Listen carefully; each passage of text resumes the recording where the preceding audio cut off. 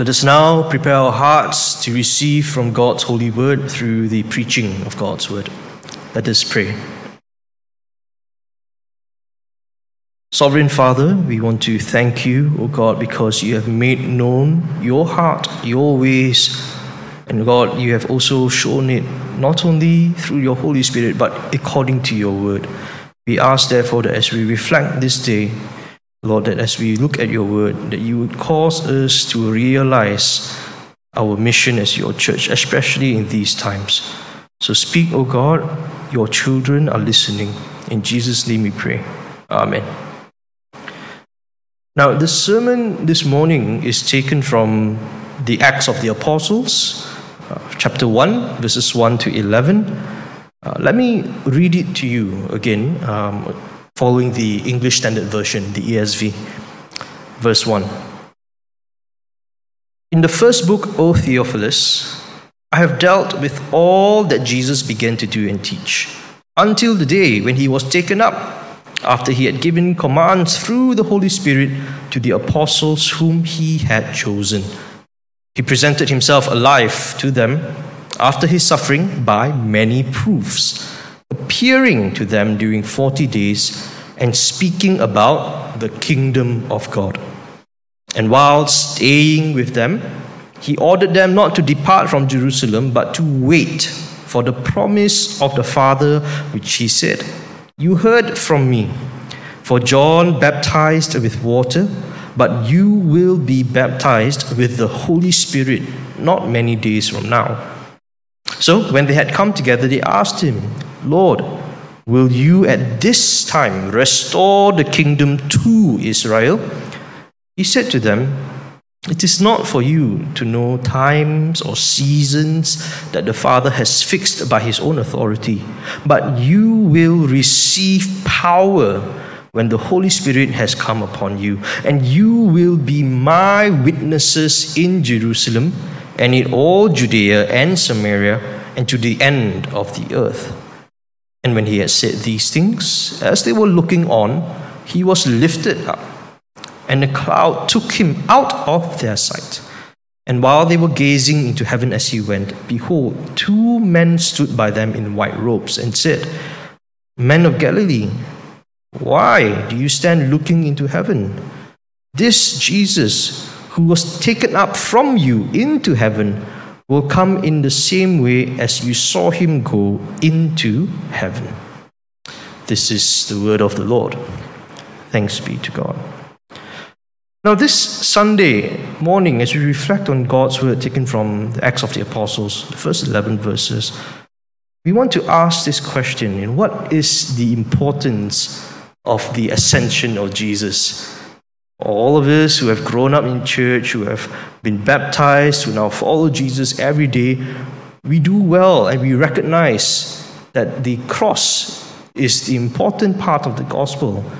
And yet at the same time, even though Jesus said, "And on that cross it is finished," it set in motion something that continues till today. What would that be? Well, it begins with the ascension of Jesus Christ. If you look at the book of Acts, we see that in the first 3 verses, that this book is in continuation from another book. We all know this to be the third gospel, the gospel according to St. Luke. That's why we see that the author himself, the good Dr. Luke, says in verse 1, "In the first book, O Theophilus, I have dealt with all that Jesus began to do and teach, until the day that he was taken up." So that's a very succinct summary of what the book, the Gospel of Luke, is essentially about. Everything that Jesus did and taught. Now we know, however, that the book of Acts is very, very special, because it's not that Jesus has ascended into heaven and therefore he's done with the church. He's left them and they have to fend on their own, hopefully, with great hope and joy, and that's it. No. We see that Jesus is not finished with the church, And we see here even the very beginning, because as Luke talks about how in the Gospel of Luke, it was primarily about the acts and teachings of Jesus until his ascension, we find here in the first 11 verses that he still has something else to do. Isn't it? We see here, it says here in verse 2, until the day when he was taken up after he had given commands through the Holy Spirit to the apostles whom he had chosen.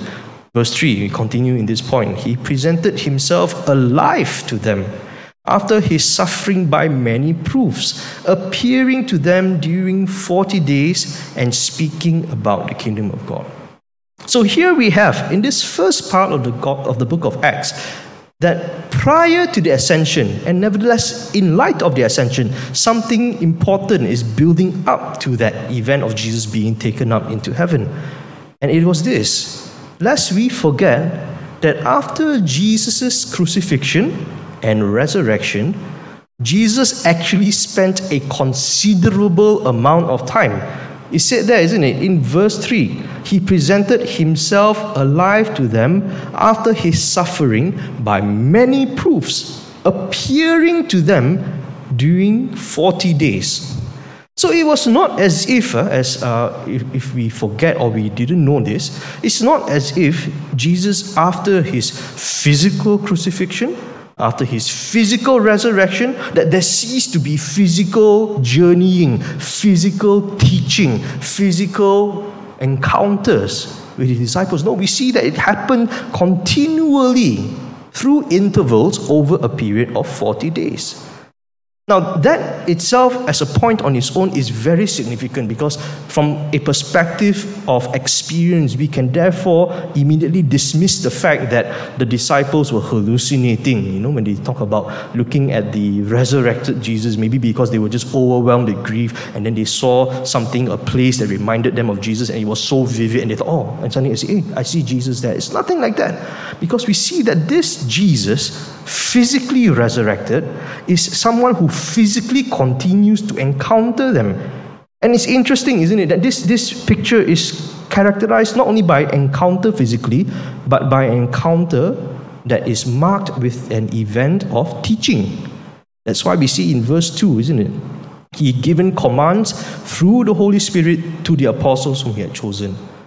That means now this resurrected Jesus, as he builds towards the ascension, has now come to give them important commands in the power of the Spirit. And that is very important, because you will see this word here, through the Holy Spirit, by the Holy Spirit, with the Holy Spirit. This will continue to be prominently featured even in these short 11 verses.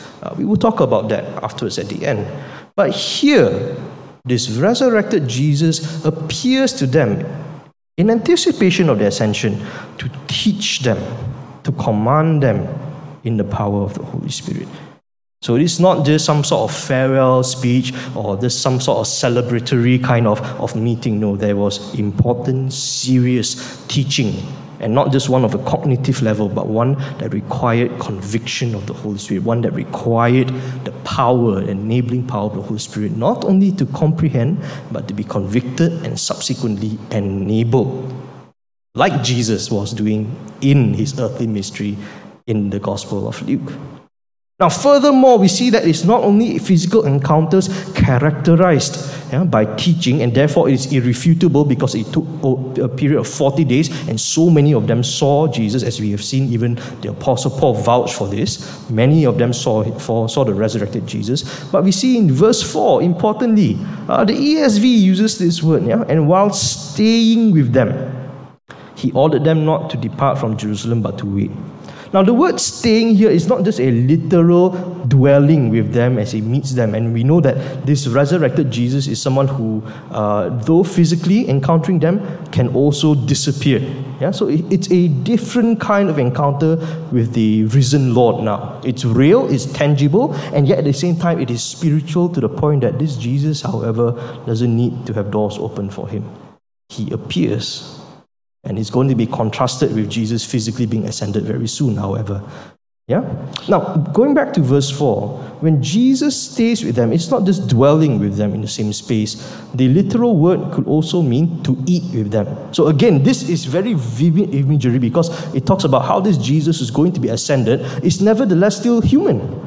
100% divine, 100% human. Not a ghost, not some formless body, but he is someone who can literally be in the same space with his apostles, with his disciples, and he can actually, quite literally, eat, consume food, biological food. But the point here is this: the tangible presence of the risen Lord, going to be ascended, is now, however, zooming in on the mission of teaching and commands.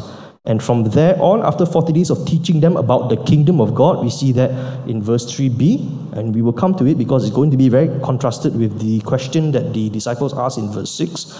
We find that there's an important instruction amidst all of these things, all these commands about the kingdom of God. He says in verse 4, as he was staying with them, he ordered them, don't depart from Jerusalem. Wait for the promise of the Father, which he said, you heard from me. And he goes on to say, for John baptized with water, but you will be baptized with the Holy Spirit not many days from now. So we see now the second occurrence of the person, the third person of the Trinity, which is the Holy Spirit. So as they hear this command, the next segment here comes to the actual farewell, isn't it? So Jesus has spent a good more than a month, okay, and it will be another 10 days before they experience the day of Pentecost, and that's coming next Sunday, I believe. But nevertheless, here, having said all that needed to be said, the course of 40 days concerning the kingdom of God, concerning the anticipation of the Holy Spirit that will come upon them, he goes on now to depart physically. We see in verse 6. So when they had come together, the disciples, they asked him, Lord, will you at this time restore the kingdom to Israel? What is his immediate reaction to this question? He's leaving them, and this is their last question they want to ask him. Well, he says to them, it is not for you to know times or seasons that the Father has fixed by his own authority. Why does he say that? Now, if you look at the question that the disciples asked, is it a wrong question to ask? Or is it more a misguided expectation? It's the right question, but with a misguided expectation. Because here the disciples are asking Jesus, will you restore now the kingdom of Israel? And if you are a good Jew who knew Old Testament scriptures and prophecies, they would know, and I think they did know, that with the advent of the Messiah, there will be restoration of that Davidic kingdom on earth. So in a theological sense, meaning in terms of what God has promised and what he's going to do at a large level, a cosmic level, yes, it's true. The kingdom of God will be restored. The Davidic king in the Messiah will reign. But at the same time, the way it is worded seems to imply that there is a priority of nationalistic pride as opposed to kingdom values, as opposed to the priority of the kingdom of God beyond political landscapes, beyond nationalistic aspirations, even that of Israel, even though they acknowledge God as the supreme ruler. It is contrasted with what Jesus had been doing all along in the Gospel of Luke, and even here in verse 3 when Jesus spent 40 days to teach them about God's kingdom. It is not about a nationalistic stamp that the kingdom of God is going to be characterized by. It is not. And that's why Jesus actually responds and says, it's not for you to know the time, because they wanted to know, is it going to be now? They had already been journeying with Jesus, they had gone through a lot, they had seen their supposed Savior crucified in such a gruesome manner, and their hearts were torn, and then suddenly he rises gloriously from the dead, and he appears to them, and he teaches them, he gives them the mission. They think it's now, isn't it? But Jesus tells them the issue, the priority is not about when. The focus in living out the identity of citizens of God's kingdom is not about when it is going to come, but what they have to do to live out that reality in the present. That's why he says, after verse 7, when he says it's not for you to know times or seasons that the Father has fixed by his own authority, he goes on to explain in verse 8, but you will receive power when the Holy Spirit has come upon you. The third mention of the third person of the Trinity, the third time is mentioned concerning the Holy Spirit, and he says, but you will receive power when the Holy Spirit has come upon you, and you will be my witnesses in Jerusalem, in all Judea and Samaria, and to the end of the earth. Do you see immediately his reaction? Not only does he tell them, it's not about trying to figure out when this is going to happen, but it's about what you're going to do as citizens of God's kingdom. Don't waste time trying to figure out when the kingdom of God in its fullest sense is going to come. But your preoccupation, your priority should be first being filled by God, the Holy Spirit. And we see here very clearly, isn't it? The receiving of the Holy Spirit results in the receiving of power. Power to do what? You know, in these days, we are heavily conditioned by what we see, by what we ourselves aspire when we say we want to be people of power, isn't it? So when you talk about the political landscape in any country, you say you wield power through whatever means, whether corrupt or not, as long as you're able to influence people to do your bidding. That is power. In a more crass and tangible manner, power can be seen through brute strength, aggression, military might.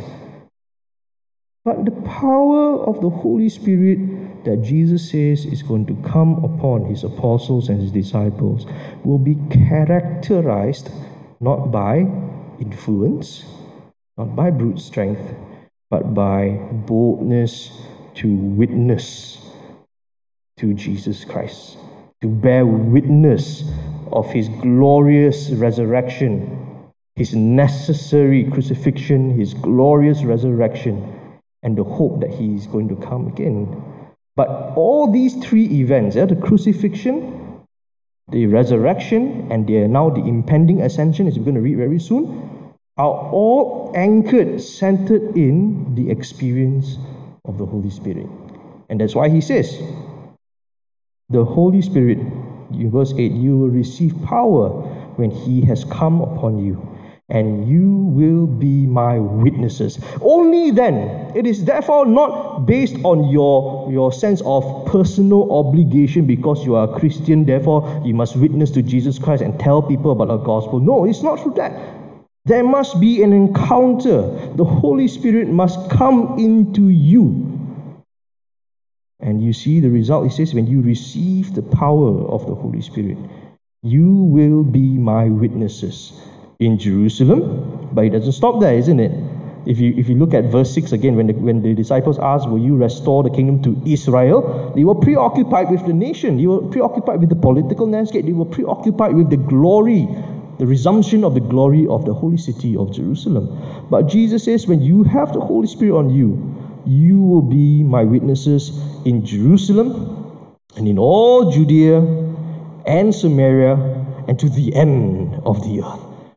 There is not only a geographical enlargement, but there is a universal implication for mission.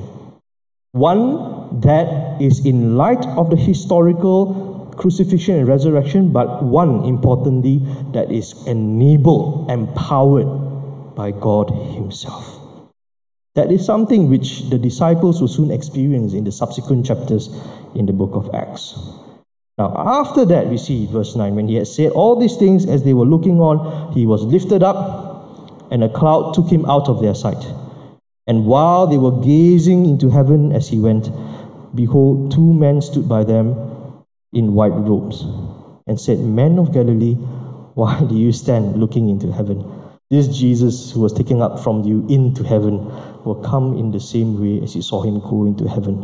Now, I don't know if you noticed this.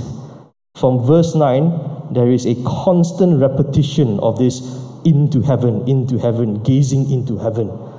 It's almost as if there is a point of rebuke, of correction here. Having received all that Jesus had commanded them over the period of 40 days, having been promised and told that the Holy Spirit will come upon them and they have to wait. As they see Jesus being lifted into heaven, they are actually for a moment paralyzed. They have become stargazers as opposed to being mission workers. And that's why we see, even though many people have tried to look at the text and try to understand what it means when Jesus was taken up into heaven. Was it a physical elevation, or was it similar to Jesus who had, after his resurrection, continued to appear and disappear? Although we see here, based on the text, it looks to be quite literal, and people have tried to make sense of it. Is it being lifted up into the spiritual realm of heaven? Well, there are different opinions. But the point of this text here is that in verse 9 to verse 11, there is this lesson, a reflection for us to consider.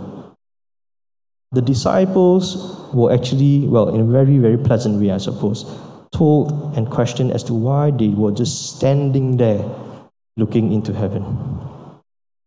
Well, you could say, because they've never seen anything like it. But there is a thematic significance here, because we will see that pretty soon, come the day of Pentecost, the church will be a church that is mobilized, that is constantly on the move in the power of the Spirit, to talk about Jesus, to preach Jesus, to let people say that you need to encounter the living Jesus Christ through the Holy Spirit, through faith, in power. I just want to reflect, as I've gone through the exposition from verse 1 to 11, right, to reflect on 2 points. The first has to do with the state of mind of the followers of Jesus, even back then as an early church, and how it could actually be of some relevance to us today. What is the gospel really about? For Jesus' followers, they had to be recalibrated, they had to be taught properly that it's not about nationalistic pride. It's not about changing the world or ruling the world through politics. So on one hand, Jesus is correcting them in that manner that, the kingdom of God is bigger than that. Yeah? Don't just think about correcting things through the political lens, whether it's activists or even through politics. And the church today is reminded that our call to talk about the kingdom of God goes beyond the political landscape too. So there's no room for being partisan. There's no room to hijack the gospel with messages that are loaded with political intent. They must be gospel-centered values in the kingdom of God. These things must influence the church even as we influence the world. Kingdom values, not the other way around. Sadly, I have seen some of that happening and taking place even at the pulpit in certain churches.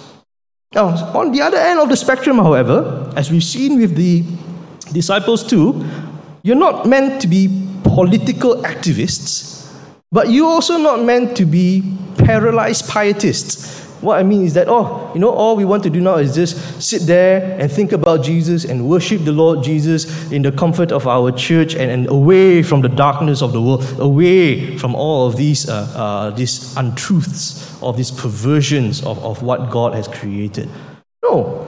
We see in verse 9 to 11 that the angels themselves, that have figured prominently in the Gospel of Luke 2, they tell these men who are gazing at their departed Lord, says, what are you doing standing there?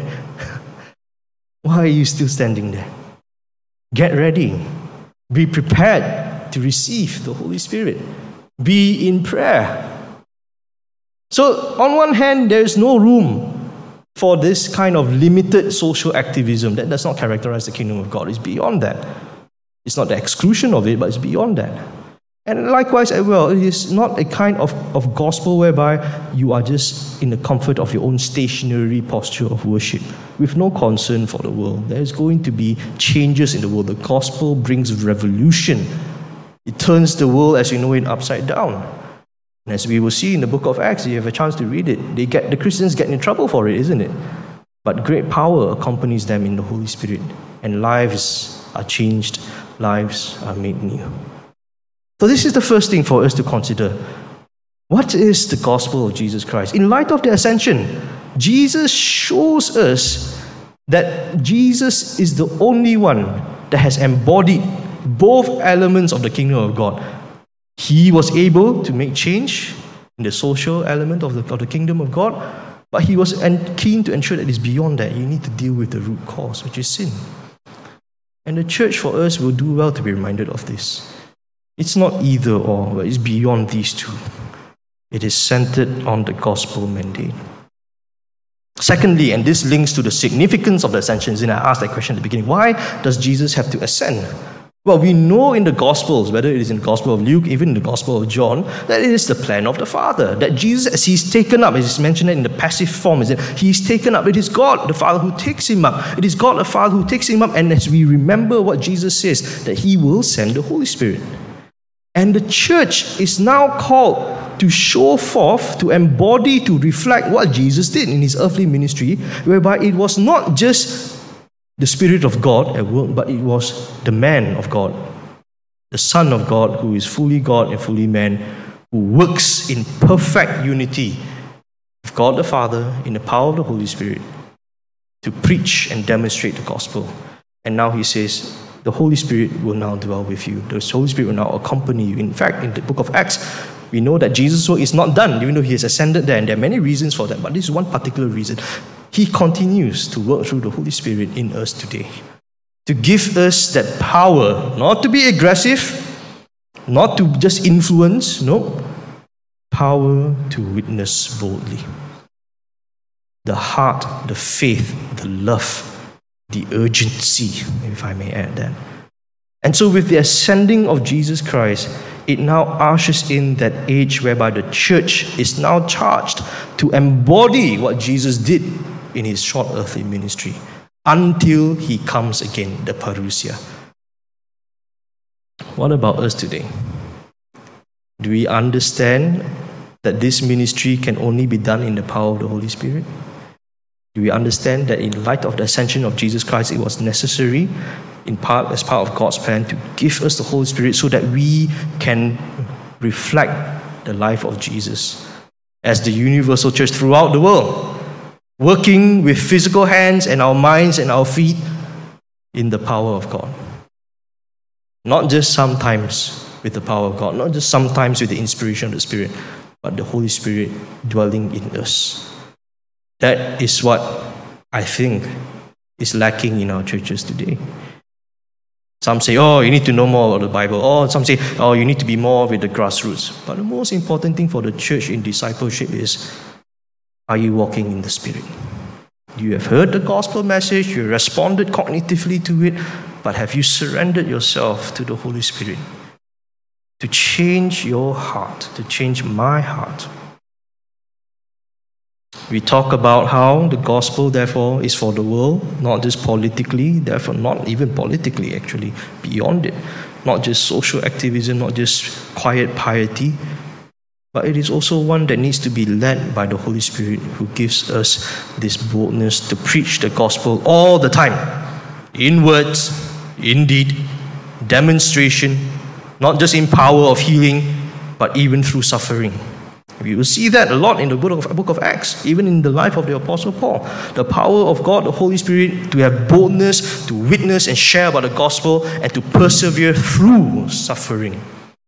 That's something we need to think about. So, brothers and sisters in Christ, my question to you, even as you reflect on this short passage, is this. Will you surrender yourself to the Holy Spirit? To say, God, change my heart. Let me see everything through your eyes. Help me to stop being afraid. Help me to stop being indifferent. Help me to stop trying to justify my way of life right now as a Christian for the last several decades, if not less or more. How much have I surrendered to you? We're coming to the day of Pentecost soon, but for today, do we recognize the importance of Jesus' ascension? That it was with a mandate of mission for the church. In light of his crucifixion, in light of his resurrection, with his coming again, anchored in the experience of the Holy Spirit coming upon us. So pray that prayer if you have not. Pray it this morning and look forward to transformation to come. Let us pray. Father, we just want to humble ourselves and yield before you. Help us, O Lord, to think about when was the last time we preached the gospel to anybody, even within the family, our neighbors, our friends, our colleagues, anyone. What has been stopping us? Have we lost sight of the gospel? Do we need an encounter with your Holy Spirit? Father, I pray, O Lord, for all of us as we respond to your word being preached, that you will fill our hearts, that you will give us that power to witness to the kingdom of God, the gospel of Jesus Christ, not only in our Jerusalems, not only in our Judea and Samaria, but to the end of the earth. Not only in All Saints Church, not only in Kuala Lumpur, not only in Southeast Asia, but through the whole world. Help us to do this, never out of religious obligation, but through your Spirit that convicts our heart. I pray, therefore, for everyone who hears this prayer, even right now where they are viewing this, that your Holy Spirit touch their hearts right now. Touch their hearts right now. Let them see how much you love them. Let them see how much the world needs your love. I pray this prayer of blessing in Jesus' mighty name. Amen.